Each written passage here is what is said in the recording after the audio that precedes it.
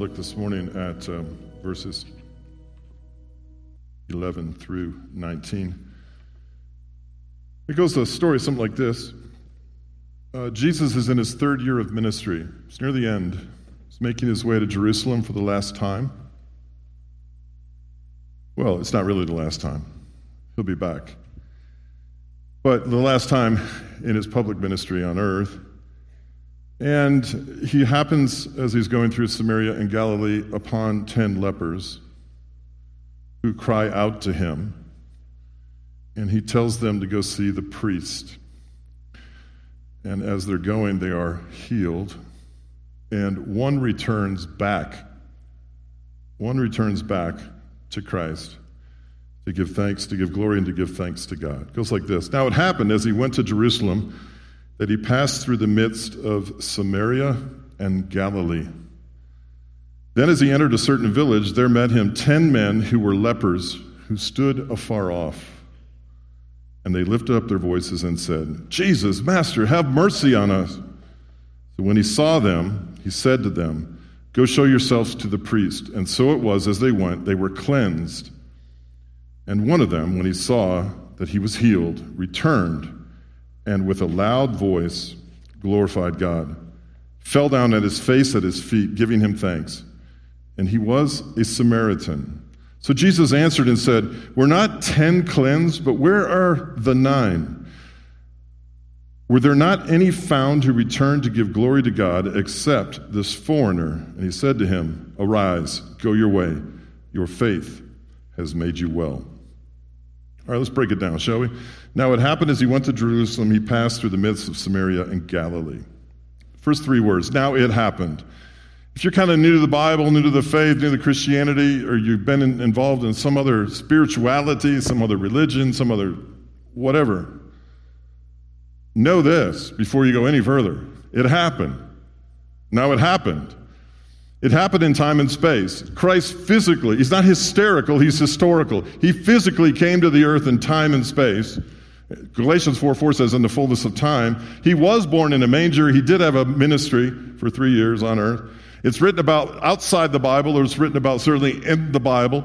It's confirmed in testimonies outside the Bible by historians and certainly inside the text. There are rivers and mountains and lakes and valleys and flowers and fauna and animals and customs and money and Roman Empire and all things that all come together archaeologically and historically to validate the fact that what we're talking about actually happened. These are narratives, not stories made up by somebody with some sort of emotional, social deficiency. These are actual accounts that happened, and many of you have actually been to the actual places with Angie and I, and you've actually touched, seen, feel the fragrances of the Holy Land. It happened. And as he went towards Jerusalem. You might as well figure out every time you go towards Jerusalem, you actually go towards Jerusalem every day if you're seeking peace. Jerusalem is the city of peace. Now, it has been overturned 39 times throughout history, but it is the city of peace. It is Jerusalem, the peace of God, the city of peace. God, bring us to your peace today, a peace that transcends all understanding and guards our heart and mind in Christ Jesus. You came here today, whether you realize it or not, to worship the Prince of Peace who ascended the throne and became the King of Kings. Sits at the right hand of the Father, ever living to make intercession for us. Peace. I want some peace today. Notice something about Jesus. He's usually going somewhere. I look around our ministry team sometimes. If I see somebody sitting behind their desk too long, I kick them out. I said, your job is not to sit at the desk. Your job is to have coffee with people and eat 2 or 3 lunches a day and put on 30 or 40 pounds. Your job is to meet and greet and introduce people and be out there in the community. Who needs you sitting behind a desk? I get itchy if I sit behind a desk too long. Go to a hospital room. Go to the highways and byways of the world. Your Christianity is not meant to be experienced in front of multiple commentaries sitting in front of you and 12 or 13 websites as you parse the Scripture. That's all great. But you better get on the move too. You need to be out talking to people, listening to people, laying hands on people, helping people, serving people. That's what we're on this earth to do. So it happened. And he moved towards peace. And he went through those people loved and those people he didn't. In fact, they hated him. 2 words for you today. Go and flow. Go and flow. Go somewhere and flow into something. Like I said that email for Thanksgiving. Eat all you want, but make sure you feed somebody's soul. Whose soul are you going to feed this week? Be on the move to do it. God moves when we move. He doesn't move as much when we sit still. In fact, the whole gospel, all 4 gospels, and the book of Acts is just constantly moving. Constantly moving. Then as he entered a certain village, he met there 10 men who were lepers, skin conditions of some kind, who stood afar off. I think I've shared this with you before, if not in a podcast. What distance, at a very minimum, did a leper have to keep from someone who was not a leper? 4.5 cubits. And what is that? 6 feet. That was it. Social distancing. 6 feet, at least. So here they are, afar off, further than that. And there's 10 of them. You're here today. You're in the sound of my voice. You're listening online. You're sitting at home. And you feel afar off. You may not be, but you feel that way. You feel afar off. He's closer to you than you realize if you don't know him. And he's in you if you do know him. But that doesn't negate the reality that sometimes we feel afar off. One thing you should take note of, that Jesus is on the move. And he's pursuing you. And as we've covered, I think, extensively last week, goodness and mercy are pursuing you all the days of your life. And by faith in Christ, you will dwell in the house of the Lord forever. If you feel afar off, you came to the right place this morning, at the right time. Close the distance that you perceive as between you and him. They were afar off. So what did they do? They lifted their voices up. Now, if you've ever met anybody, I guess I would have to be included in the group of people that raise their voice. I'm a voice raiser. I think there's times in the Bible to be passionate. Passion for Christ will be one of the most notable things that the culture will take note of and be influenced by in the days ahead in our country. Passion. We go to Israel, I used to say every year, that's not the case anymore. But anyway, we have a guide, and he's a Cajun Jew. I think went to Catholic school. I think he's still sorting all that out, and I don't blame him. Anyway, he's a friend of ours. He moved to Israel to a kibbutz in the 70s. And he's a guy, he's one of the best guides in all of Israel. Some of you have met him. He made a comment. Now here's a guy that's led hundreds of trips with hundreds of church groups with hundreds of ministers. Seen it all. The good, bad, and the ugly. He's seen legalism, arid, dry tours, boring tours. He's probably looked at his calendar and said, I got 9 more days of this tour. I can't wait for it to be over. But one thing he said about ours that I'll never forget, and I'm not tooting my own horn here. He goes, man, that's a passionate group. And he noticed that. He noticed that you can take something that's been around for 2,000 years, you can share it with one another, and it can bring life. It can bring life. And sometimes you do have to clap your hands and shout unto God with a voice of triumph because you're excited about who you're following, who you're serving, who you know, who you're praying to, who's speaking back to you, who's changing you, who's transforming you. It's something to get excited about. If the Church of Jesus Christ is not excited about Christ, nor will this culture be. I don't know what excited is for you, but you better find that gear. You got to find that gear. It might be a lower gear. You might be an introvert. You might be an obnoxious high DI like me. I found out I'm only like 3% of the population. Man, am I a weirdo? But you've got to find your gear. Passion. See, they were passionate. They were more passionate about Christ than the people that were traveling with them. They're crying out in a loud voice. Hey, they can't get close. They got to do something. They're beckoning Christ, beseeching Christ, if you want to get really Christian about it. They're really inviting him, appealing to him, calling on his name, more so than probably the people that believe in him. And they're calling him over, raise their voice, lifted up their voices. That's notable.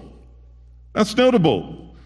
Sometimes you raise your voice because you need somebody to pay attention to you. Well, sometimes you got to get passionate about your faith so the world can look at you and go, that guy actually gives a rip. Right? This flatline stuff, really doesn't get it. If you were channel surfing and came on some TV show, some flatline blah plot line and nothing going on in the story, that would last 3 to 4 seconds with you, you'd be on the next station. Well, as you review the people of faith in your life, and if you're a lost sheep, you don't have any Savior, you don't have any forgiveness of sin, you got to find somebody who's happy about where they're at. Raise your voice. Be passionate about Christ. It's safe to lift your voice when you're among other believers. Practice it.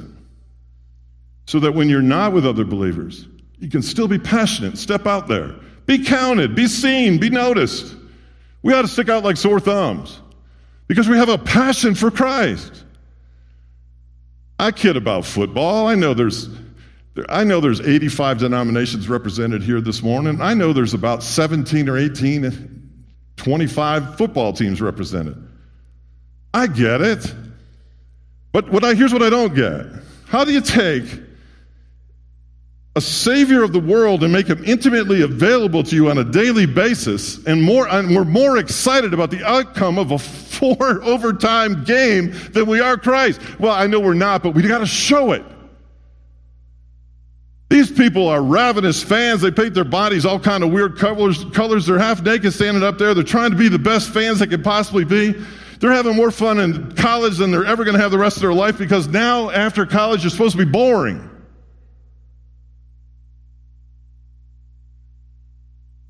I guess it's okay to be fanatical about something.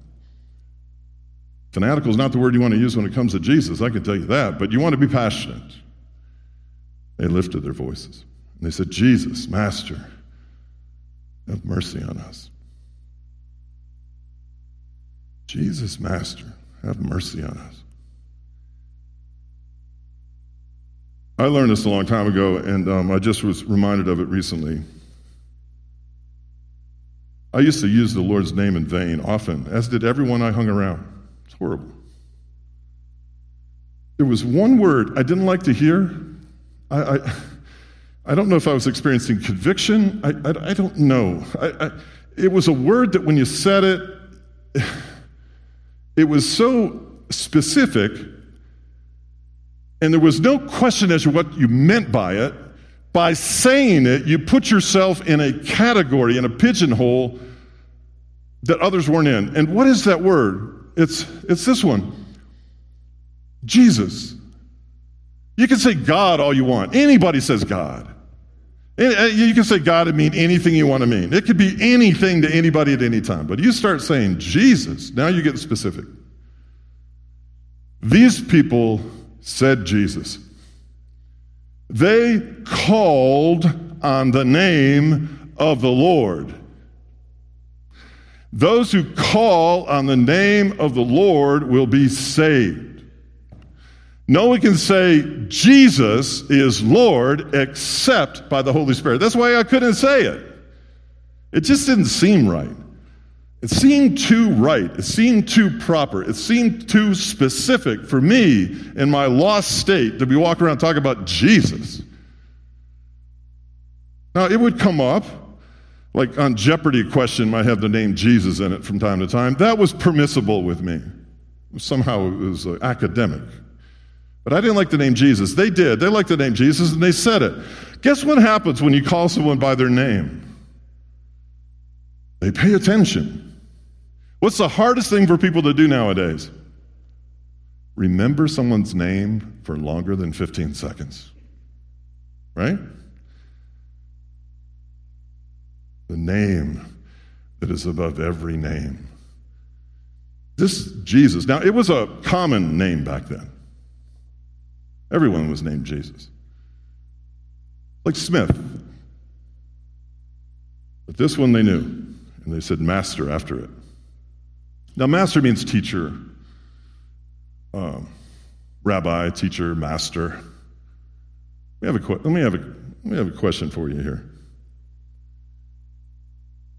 Are you remaining, regardless of how you're progressing in age, progressing in experience, are you remaining teachable? You live, whether you realize it or not, in the information age. You have all the information you need accessible to you within milliseconds. You can't ask a question in my home anymore without someone saying, especially when the kids are there, without someone saying, you have the answer right in front of you. Your phone. I remember when I was a kid, now I'm starting to say that a lot more, by the way. You know that's a problem when you start saying, I remember when I was a kid. Actually, I don't remember, but I know I was a kid at one time. If you wanted an answer to a question like that, you had to get up, walk across the room, and if you didn't have to change the channel for your dad to one of 3 stations, you had to get the encyclopedia off of there and see if you could get an answer out of the book. You actually had a Dewey Decimal System at the library. You had a lot of things going on that you actually had to make an effort to get information. Now it's effortless. Now, so it begs the question, and it's okay, it's a good question. Are you teachable? Are we teachable? Because these people were teachable and they got healed. Are you teachable? Now, I also am very much aware of this because I speak in front of people, pretty much all the time. The larger the group, typically speaking, the more general the message. Smaller the group, the more targeted the message. If you put sage, seasoned people who have been Christians for 50 years in a room with me to talk about intercession, what I talk with them about will be different than knowing that in this room right now are a handful of people who are very new in Christ, people who are listening don't even know who he is, people that wanted in the door thought they were something else, some other function. So you have to be general, but you also can be specific. Do you realize that if you've never really been taught beyond the level of the sanctuary,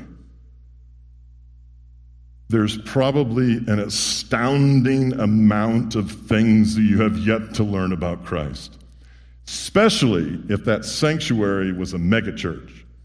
Think about it.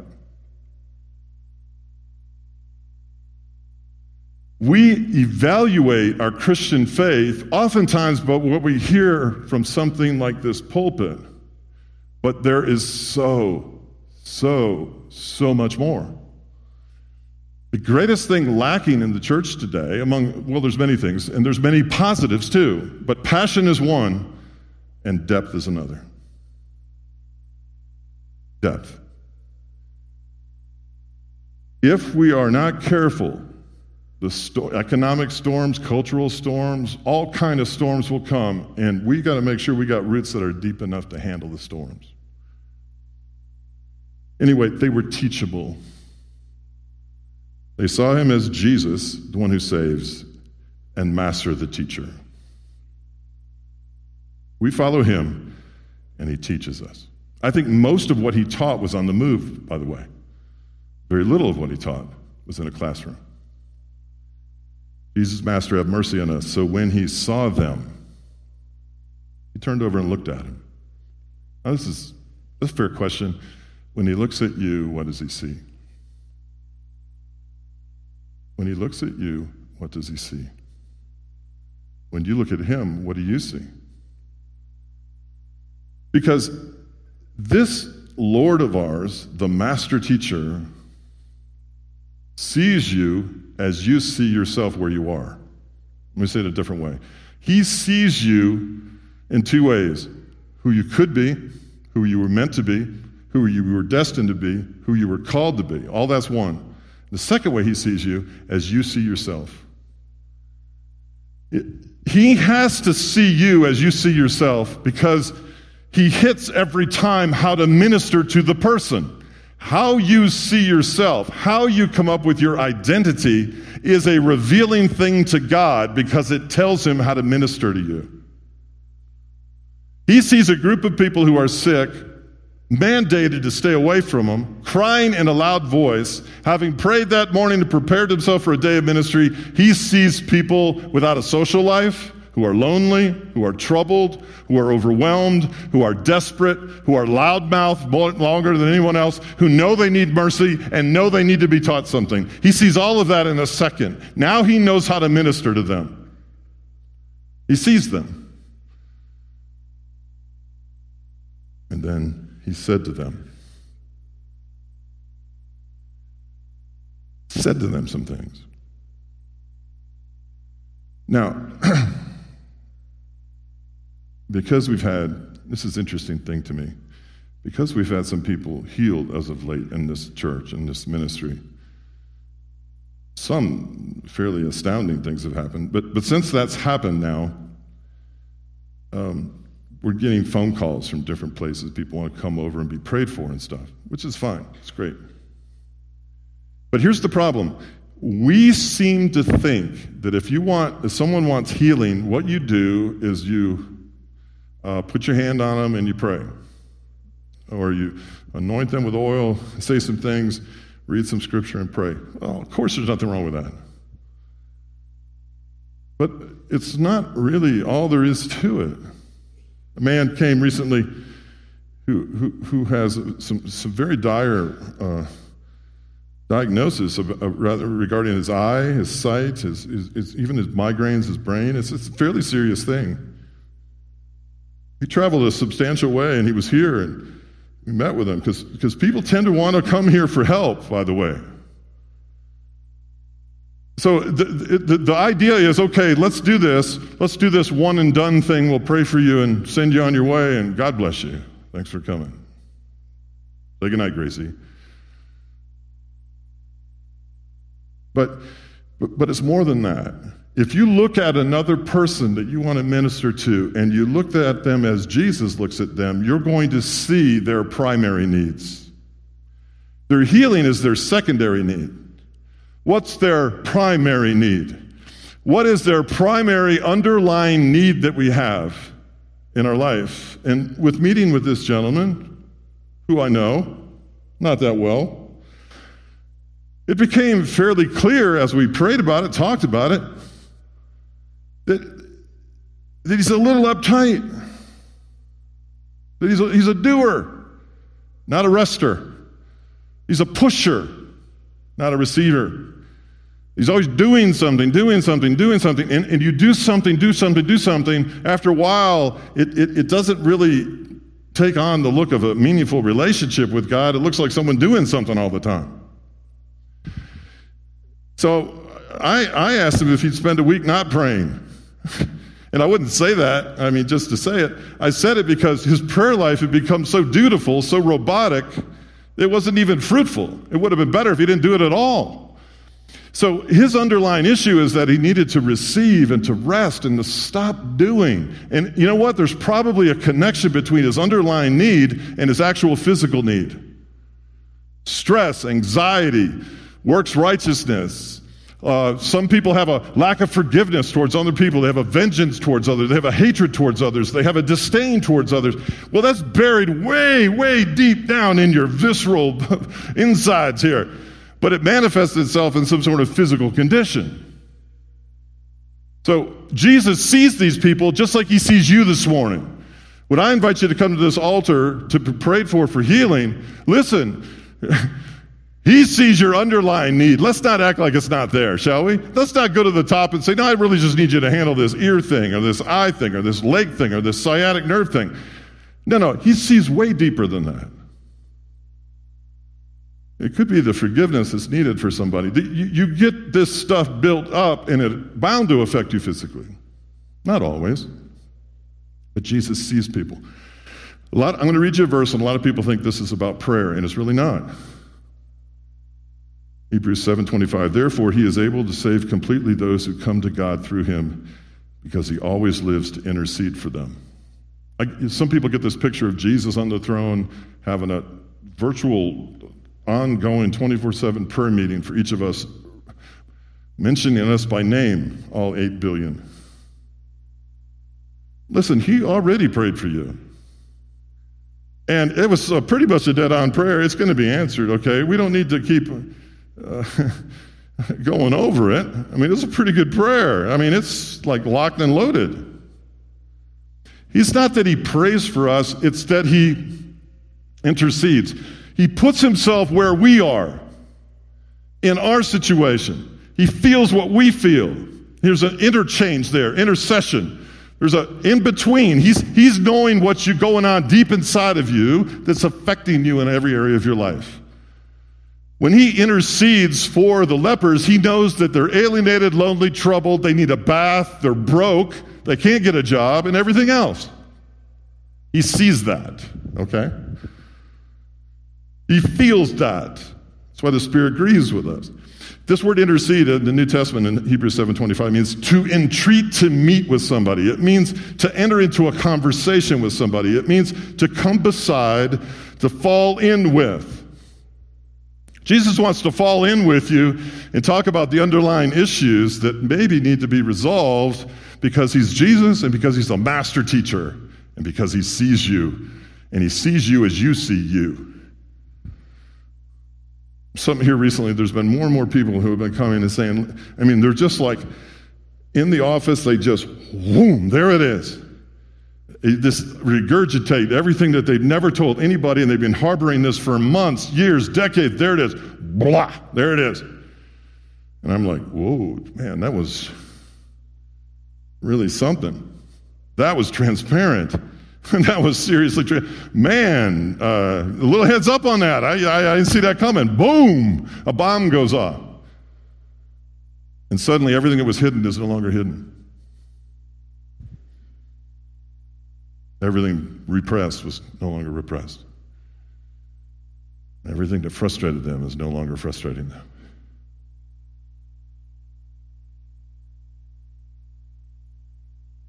Now they're ready to receive healing. Because healing is wholeness. Healing is not just physical, it's emotional, mental, a lot of things. So he looks at them, sees and feels what they need, and he says, go show yourself to the priest. Now, why would he say that? Because the Old Testament says, go show yourself to the priest and you'll be declared whole. And then you can re-enter society. Because their biggest need when he looked at them was fellowship, community, friendship, family, love, return to your spouse, get a job, be functional in society. So the only way these people were doing that is to get an official get-out-of-jail-free card from the priest. Leviticus 14. So he sends them. And so it was, as they went, they were cleansed. They knew enough about Jesus to know if he said go to the priest, that it was a foregone conclusion he didn't send you there in a wild goose chase. You were going to get declared whole, free, nice. Sometimes we can't open our hands and receive anything from the Lord because we're holding on to our baggage too tight. So do yourself a favor.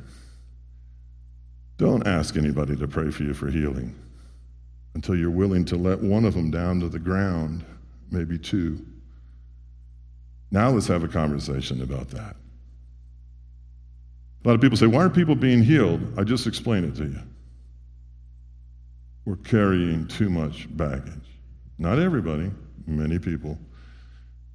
We need this Jesus and we need this master teacher, and we need one who will look at us and speak to our underlying issue and set the captives free. Provide release for the prisoners, recovery of sight for the blind. Yes, the lepers needed a priest. And one of them, when he saw that he was healed, returned and with a loud voice again glorified God. One dude, that's not, Like, if Jesus was Major League Baseball, he'd be batting like 100 on this one. I mean, he's like a relief pitcher in the batter's box. I mean, it's not very good. Can't make a living batting 100. 1/10 returned. 1 out of 10 returned. 1 first fruit returned. 1 representative. 1 who was set apart and consecrated from the others came back to Christ. 1. Well, it makes sense, doesn't it? Jesus needed a tithe. Someone that represented the other 9.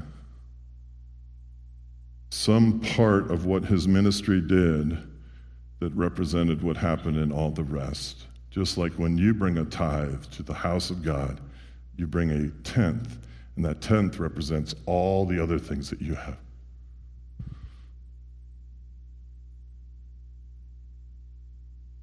And the man fell down on his face, at his feet, giving him thanks. Here's what I like about this guy. True glorification of God, true thanksgiving, I think is most obviously seen and demonstrated when somebody finds a place lower than they were previously to give thanks. You see, it's one thing to overcome something and give thanks from an elevated position of favor. It's another thing to find a more humble place, below even where you were, and revisit that desperation and desperately want to thank him. Some of you have been in some very low places. Some of you have been broke.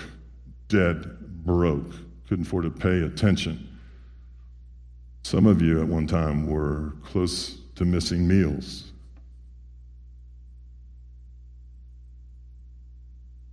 It's hard, isn't it? In abundance and prosperity, with financial security, with a swelling checkbook. It's hard to give thanks.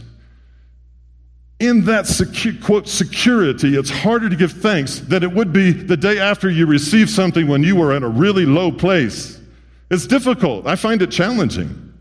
I'm there myself. We had almost missed a few meals. We were dead broke. I've sat at home for days at a time in freezing cold because I couldn't afford to turn the heat on. I know what that's like. If I could go back to that and give thanks out of that desperation, that's thanks. I throw the Lord a bone, hey, thanks for everything. I appreciate it. I'm doing pretty good. Thanks. Appreciate it. That's different. This dude here, he gets on down in the soil. At least in a leper, he stood on the ground. Now his face is in it. That's humility. And that's why he came back. He fell down, his face at his feet. Cicero said gratitude is not the greatest of virtues, but the parent of all the others. Hey, if you're here today and you don't really into the God thing, haven't yet pulled out the God card, listen to me. You've said it 1,000,000 times, and you haven't really thought it through. You've been grateful and thankful for what you have. But gratitude and thanksgiving necessitates an object of the gift. You have to be grateful to someone, thankful to someone. What do you have that you did not have any ability to acquire on your own? What came your way that you did nothing to deserve? What is it that you have today that originated in another to be thankful to that you could not have manufactured on your own? How about breath? How about physical health? How about the creation? At the very bottom, how about love? How about forgiveness? How about gratitude? How about the euphoria of knowing you're free? These things you can't manufacture. You can't buy. You can only be grateful for them. You can only be thankful for them. And that necessitates a source. If you're here today and you think there's no God, how then do you have these things that you're supposed to be grateful for? From whom did they come? Come on. Come on. Enough. Charles Brown, in the newsletter written in June 1990, answered this question: why did only one cleansed leper return to thank Jesus? The following are 9 suggested reasons why the 9 did not return. One waited to see if the cure was real. I'm here to tell you, Christ is real. Christ is reality. He is truth. What he does is real, not fictional. One waited to see if the cure was real. One waited to see if it would last. This Christ of which I speak is eternal. His promises are the same yesterday, today, and forevermore. He holds all things together. If your life's falling apart, you need him. He holds all things together. Waited to see if it would last. Come on. One said he would see Jesus later. Yeah, you would. What? How many procrastinators do we have in the house? Thank goodness. There we go. Well, there's an underlying need, huh?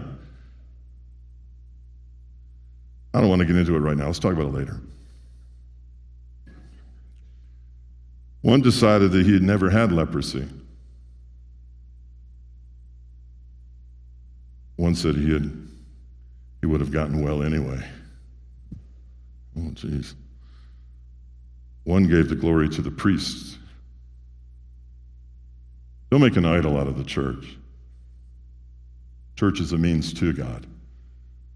Don't worship the liturgy, the tradition, the ornateness of the church. So many of these things that are so noble and everything can be idols. Careful. One said, oh, well, Jesus didn't really do anything. One said, any rabbi could have done that. And one said, I was already much improved. Then why were you yelling for him? And he said to them, arise, go your way. Have the musicians and vocalists come up. Arise, go your way. The more I study these healings in the Bible, the more I see that this word arise is so important. Jesus has this incredible ability of consistency. What he says one day is consistent with what he says another. There's a continuity of truth, is what I call it. And he always has an upward movement to what he does. Rise and be healed. Get up, pick up your mat and walk. I say to you, little girl, get up. There's always a upward movement what he does. It's always positive. It's always encouraging. It's always moving upward. Look upward. Pray upward. Whatever you got to do. It's an upward mobility kind of thing, spiritual mobility. Get up. Stand up. Stand up for something, you see.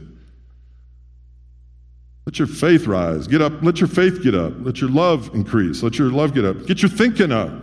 Start looking up. Don't be so downcast. Lift up your countenance, he says. I don't know much, and I don't pretend to know much, but I know the following. You call on Jesus, you can expect some results. Because when he speaks, action follows. Let me say it again. When he speaks, action follows. He said, let there be light, and there was light, and it was good. What he speaks comes to pass immediately. Be healed. Your faith has made you well. His voice was so tangible to John the Revelator. John said, I turned around to see the voice.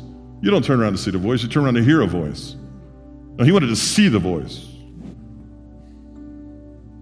The Word of God is living and active. It's a doing thing. It's an active, life-giving, inspired source of correction, training in righteousness, encouragement, and all those things that we need at the underlying issues in our life. Yes. So what's the takeaway? The takeaway is call in the name of Jesus. And we don't know all we think we know. I'm here today, I got this fancy degrees and everything. I'd like to know 10% of what I think I really know. Before I came to Christ, I wish I knew 1% of what I thought I really knew. There's a whole world out there of God moving, God's Spirit, the miraculous, restoration, healing. I don't know much about it, but I know if you call on the name of Jesus and you do it passionately, he'll teach you something you didn't know about him and him first, because he is the true source of what we're looking for, primarily. I know that. I also know, from a personal standpoint, that if God was going to continue to heal people in this church, he would not centralize any one person to do it. I know that.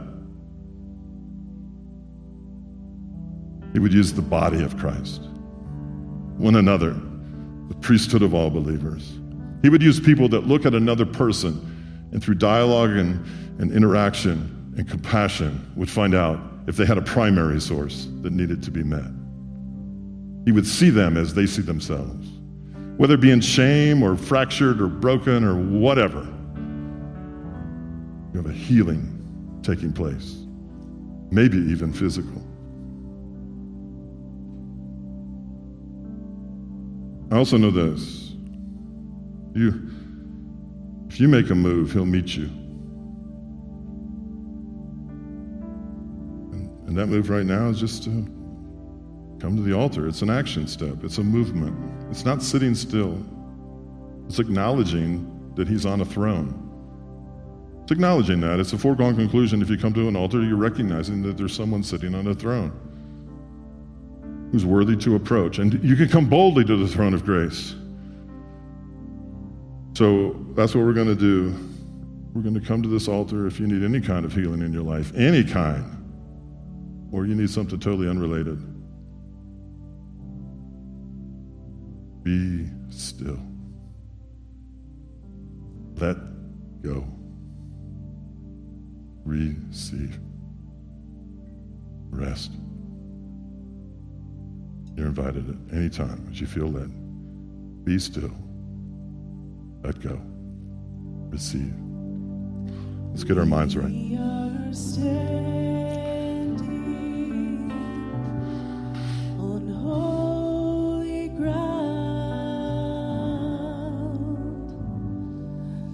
and I know that there are angels all around.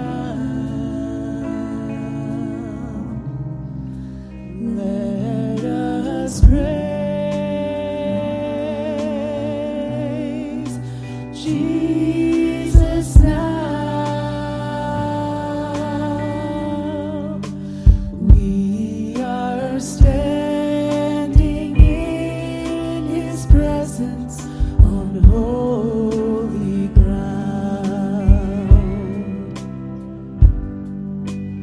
We are standing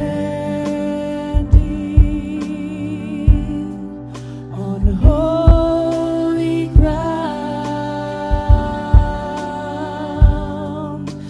and I know that there are angels all around.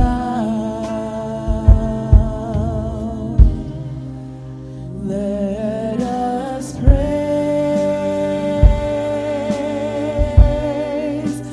Jesus now. We are standing in his presence on holy ground. For thou, O Lord, art high above all the earth. Thou art exalted far above all gods. For thou, O Lord, art high above all the earth. Thou art exalted far above all gods.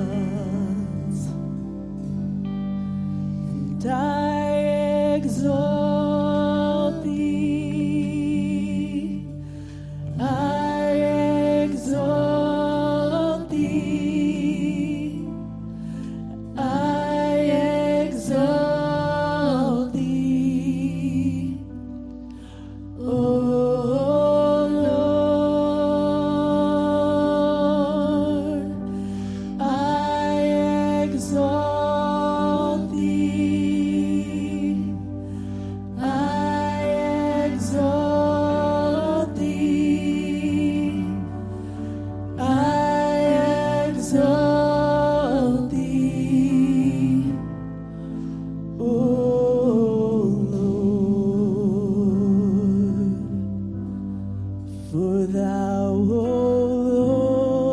Lord, art high above all the earth.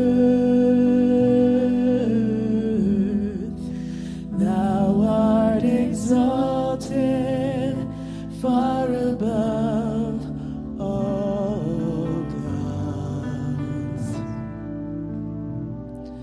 For thou, O Lord, art high above all the earth.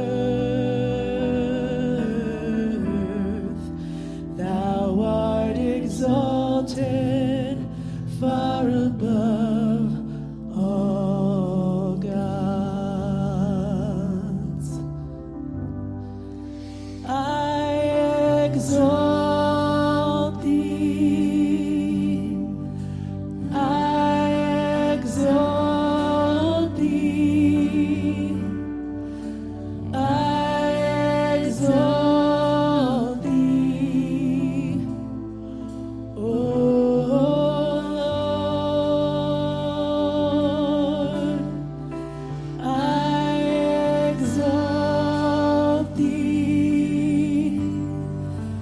I exalt thee. I exalt thee, O Lord. I exalt thee. I exalt thee. I exalt thee, O Lord. I exalt thee. I exalt thee. I exalt thee, O Lord.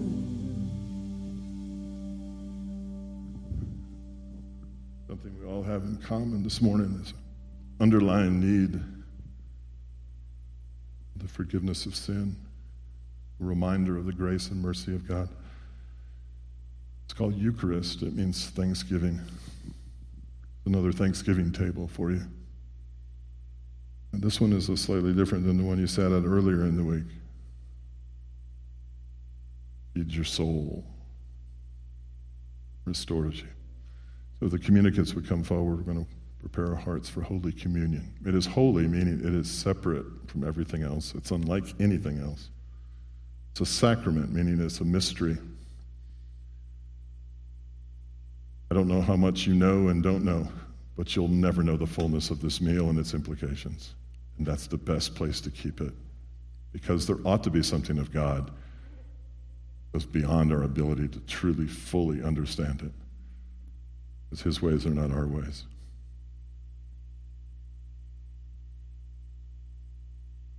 When these elements come your way, I want to hold on till everyone is served. We're going to apply this brokenness and wholeness to our own life. We're going to partake of the cup together to meet our underlying needs. We're going to call in the name of Jesus, the Master. Amen? Let's pray. I pray for fullness, as full as we can be today, in Jesus' name. Amen. Okay, let's hold the elements until all are served, please.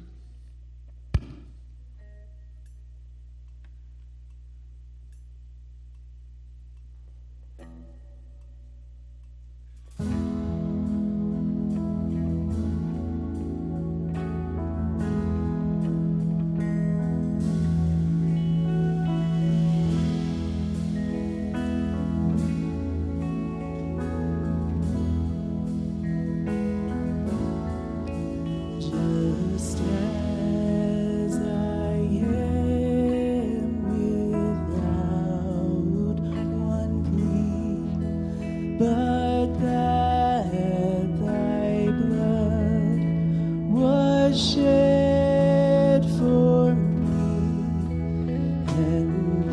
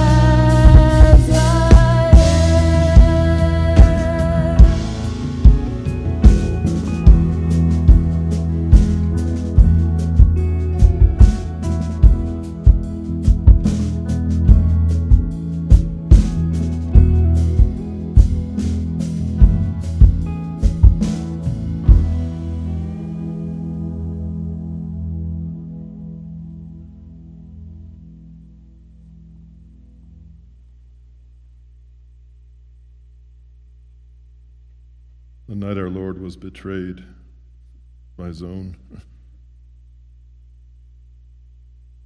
he took the bread and he blessed it. He broke it, he gave it to him and said, "Take, eat, this is my body, broken for you." Here's a question for you. What needs mending?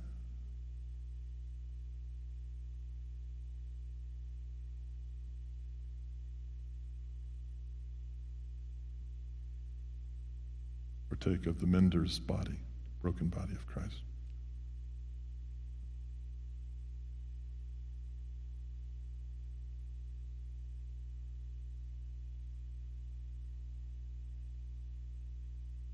We have a small problem. When we look at ourselves and Jesus looks at us, he sees us as we see ourselves. This is problematic. Because we see sin. He sees that he's separated sin from us as far as the east is from the west. It's best to live a well-arranged life. We begin to see ourselves as he sees us. Behold, the Lamb of God taketh away the sin of the world. That includes, my friend, yours. It certainly includes mine. Your sins are forgiven. Please change the way you view yourself. Your sins are forgiven by the blood of the Lamb.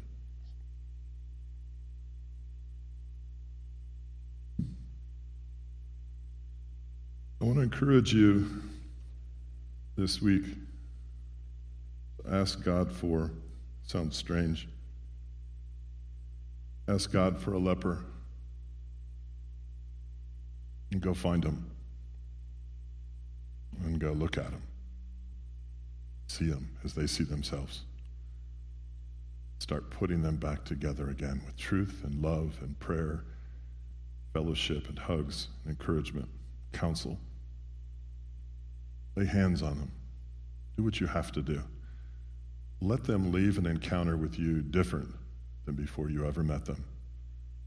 Sow something righteous into someone's life. In Jesus' name, amen. I love you. You've got a wonderful, restful weekend. You've got another week ahead. Great to see all you who are visiting from out of town. We love you. I got to say it. Go Dogs. You're dismissed in the name of the Lord. Amen.